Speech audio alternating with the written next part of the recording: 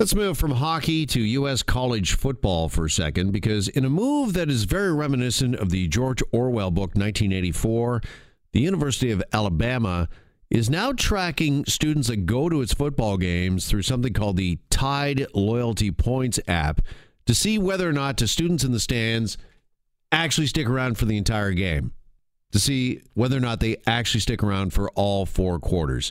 Now, the Alabama team is the Crimson Tide. That's why they call it the Tide Loyalty Points app.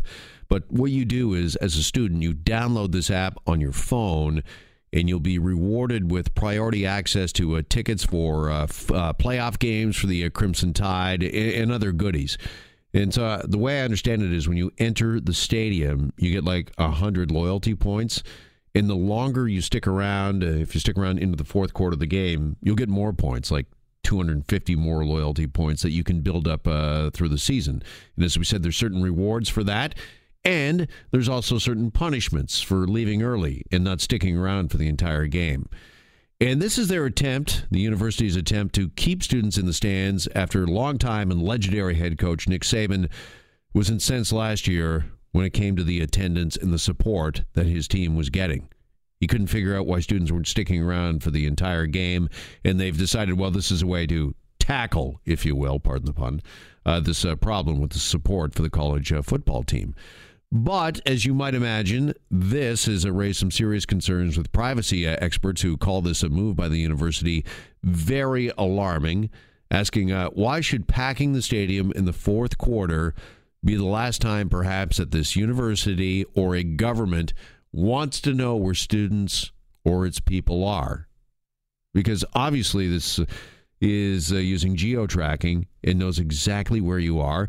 And one has to wonder whether or not, this is the sort of application we might see used for other students, for other things other than just varsity sports.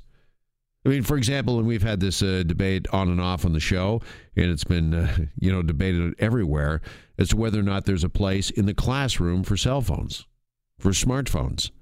And is there a place in the classroom for a smartphone if it's tracking the student and you know whether or not your son or daughter is actually showing up for school? I mean, forget the truancy officer. We don't need them anymore. You could actually just track whether or not your son and daughter are actually in class, hanging out on the school grounds somewhere, or, I don't know, at a friend's place instead. So, I don't know, would either you, Jackie, Dusty, would you guys load this app on your phone if you were promised some benefits and some goodies that you get these loyalty points you could use later on? Not at all. No, because then you'd have to go. You'd be committing yourself. Plus, you're giving your location up. And I'm not a huge privacy person. Like I'm younger, so I've grown up in the generation where, these kind of things are just a part of life. But this does seem like it's crossing a line. Yeah, but should this be a part of life? And I wonder how many students know the sort of privacy that they are giving up. Do they know whether or not that they're getting tracked and that they know I mean, it's kind of implied, I guess. I mean, if you leave and you're not getting the loyalty points that others that are staying are, you would think you could put two and two together, particularly as a student of higher learning. But I wonder how many students really think that through to the nth degree. Yeah, and I don't want to speak for Generation Z because that's not the generation I'm part of technically.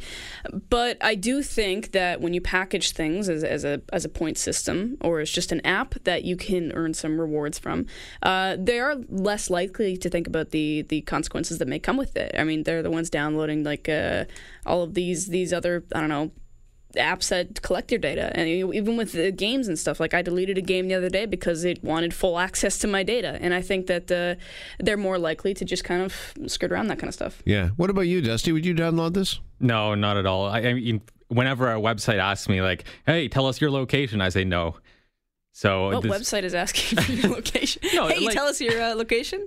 There's like the Weather Network, for example. They say, oh, what's your location right now so we could give you personalized readings. Okay. But I never, to any website or app that asks me, hey, what's your location, I say nope. See, that's one I would say yes to, though. Yeah, but you see, as we're sitting here talking about this, I'm thinking about, I've got the Weather Network on my phone, so now I'm instantly paranoid, so thanks for that, Dust.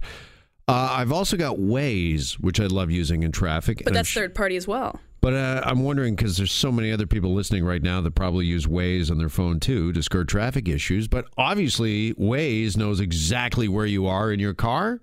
I mean, it knows how fast I'm driving in my car. I noticed that they added a speedometer that shows how fast you're traveling on the screen. I mean, they're obviously collecting all kinds of data.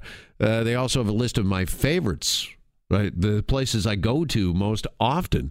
So they also must know, I'm sure, the folks at Waze, how many McDonald's I pass and all this sort of thing. And I'm actually seeing that as we're talking this out. I'm just thinking about it now because you get the little Golden Arches icons on the Waze app now. You stop at a lot of McDonald's, Jeff? No, but it knows I drive by these McDonald's, and I'm also getting McDonald's ads, pop-ups on the Waze map. Okay. So, I do something that's kind of similar that's actually really creepy, and I've been told it's creepy, but I still let it happen because I think it's cool.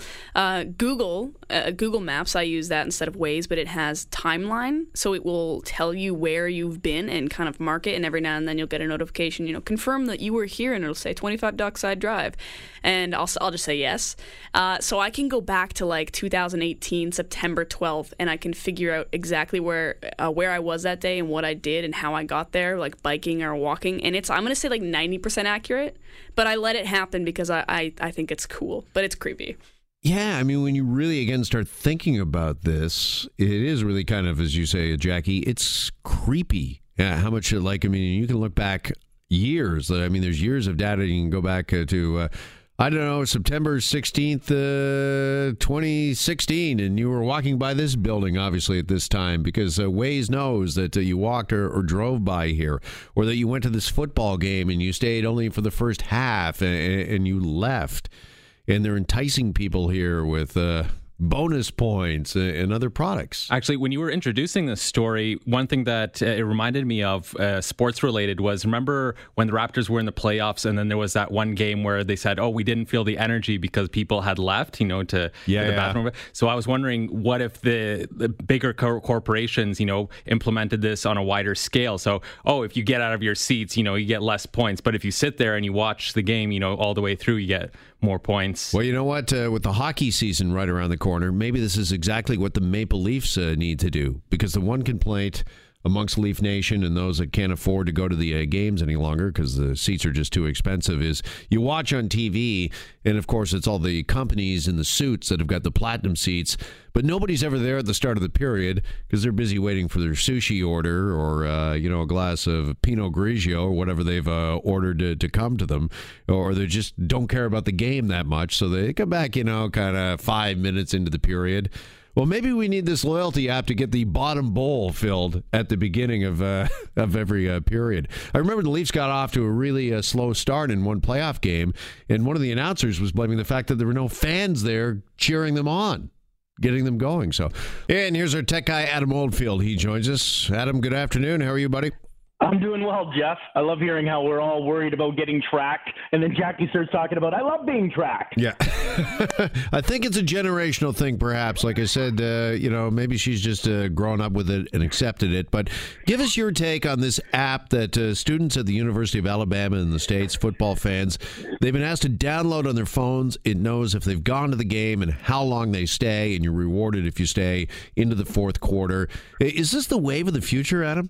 Absolutely. And I think part of it is they've seen a decline. One of the reasons they've implemented that is across the board in the United States, college football attendance is dropping, not necessarily just based on the fact that the teams aren't doing well, but from 15 years ago, it was always a packed house, almost more popular than CFL games. It was obviously a joke, I know. I was a field announcer for the CFL years ago, and I remember the joke of, geez, I wish we could fill this as much as a college game. So part of it is a matter of retention.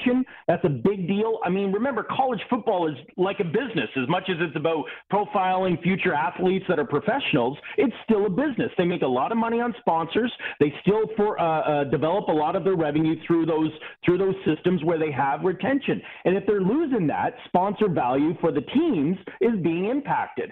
So it makes sense to me that they would want this for the sake of being able to track it. And I think even this year, most universities were implementing an Alexa speaker box in every room in the college, meaning they were able to track all the students request information, asking questions about when the game was happening.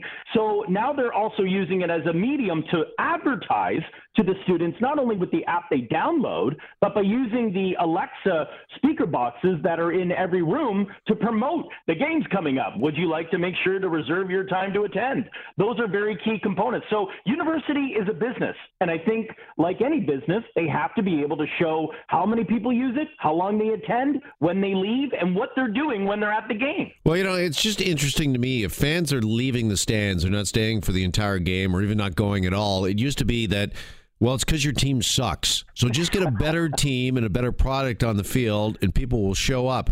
But here in 2019 and beyond, the answer isn't so much improve the team as it is, well, let's track fans and reward them if they'll stay. 100%. And I think when we take a look at millennials or otherwise, and just the fact of so many things to do, let's just, again, when we looked at where our entertainment value is and where our time is being spent, we have a big issue that people are having a hard time removing themselves from technology. We can't even sit in a diner, a cafe, or walk down the street for that matter without people glued to their screens. So for the fact of having people sit in a stadium, watch a live game, interact through the wave, order their nachos, pass down the beer, these are all things we look at and go, well, that's what you're supposed to do at a football game, are you? Well, when everyone's challenged to grab your advertising dollar and your entertainment moment, it is going to become a challenge for people to, in the case of football, college football, to be able to get them to attend. It's a big concern because we are so gravitated to not needing to go out. We're becoming so antisocial. It's a big issue. So they're trying to use technology to become social. All right. So is this just the tip of the iceberg? Can you see this? I mean, just forget football, other industries. I mean, I'm thinking about retail as well. So many people aren't going to brick and mortar stores anymore. Could you see the likes of, I don't know, the Bay saying, listen, come into the store, and if you spend 30 minutes or more in here browsing and looking at that, we're going to give you 10% off. If you spend over an hour, we'll give you 20% off. 100%. I think when we saw that with Facebook Analytica, data of human consumption and loyalty is one of the bigger components of where business needs to be today. And if we're talking retail, they are really struggling with how do I captivate the customer? How do, once I have that customer, that retention is absolutely critical. And what you need to do to bring value to that customer is give them, as you brought up earlier, reward points or, loyalty points. We've seen that with movies. We've seen it with cellular plans. All of these are retention values. People use it. The more you use it, the better you get with it. We've seen it with points. Points is the big deal right now, and it's a big loyalty thing. People love value. So it's coming down to, it's going to be the next stage of where we're going to see retail expand, and it's going to have to be the lifeblood of retail. The days of having a store open with your product on a shelf are no longer going to be just enough for people to come in. You're going to need to build some sort of a retention value reward point to make it work. And that's where we're seeing it already. It's also the way they're building followings on Instagram, right? I've seen we're giving this away. Just tag 2 friends and let them know about our offer. And if they follow us, then your name is in the draw. So it's just not, limited to football stadiums or malls. Everybody's kind of using this.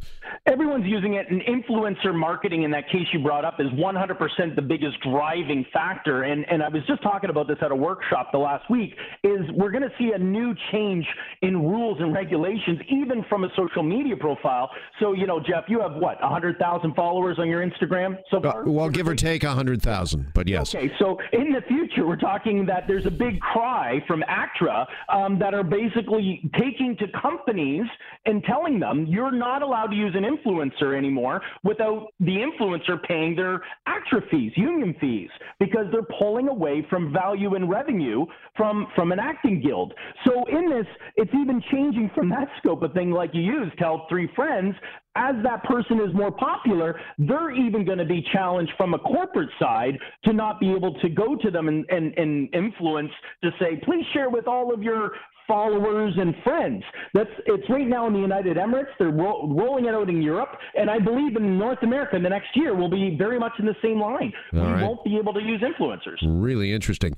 Here with the tech expert, Adam Oldfield. Adam, also want to talk to you this afternoon about the Super Channel. We remember them, of course. They were the specialty channel that showed pay-per-view movies, pay TV. Well, they have filed a lawsuit against 4 Canadian retailers, Best Buy, Staples, Canada Computers, and London Drugs, for allegedly selling pirate devices and then telling their customers how to watch a TV without paying for it. What do you make of this lawsuit? I think it's complete garbage, and it made me laugh when I read it. And in fact, it's comical because the laws in Canada do not allow for what they're claiming in the courts. I'm no lawyer, Jeff, that's for sure, but I know a lot about how the tech world works. And right now in Canada, streaming is not illegal. It is not illegal to stream. Holding a video, a file, or keeping it on your hard drive is illegal, and there's a big difference.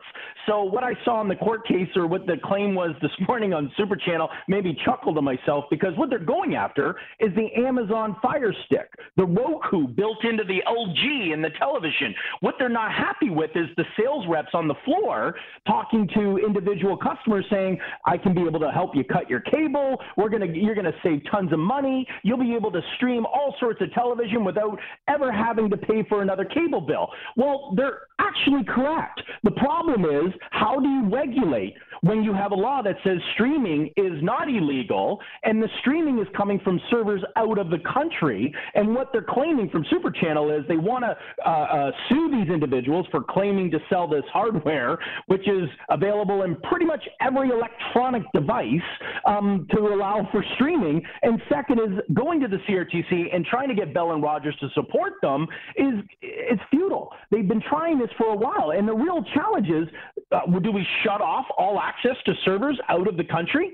Well, you can imagine the economic impact if we can't access Indonesia, Japan, where all these servers are sitting and they're streaming into our network. And sure. Super Channel is. But let me ask you this, sorry, Adam. I mean, their defense probably, I'm guessing, the retailers is, listen, we're just selling these devices. We're not exactly telling people to go illegally download movies or TV shows. We're just selling a device that what they do with it after we sell it to them is their own business.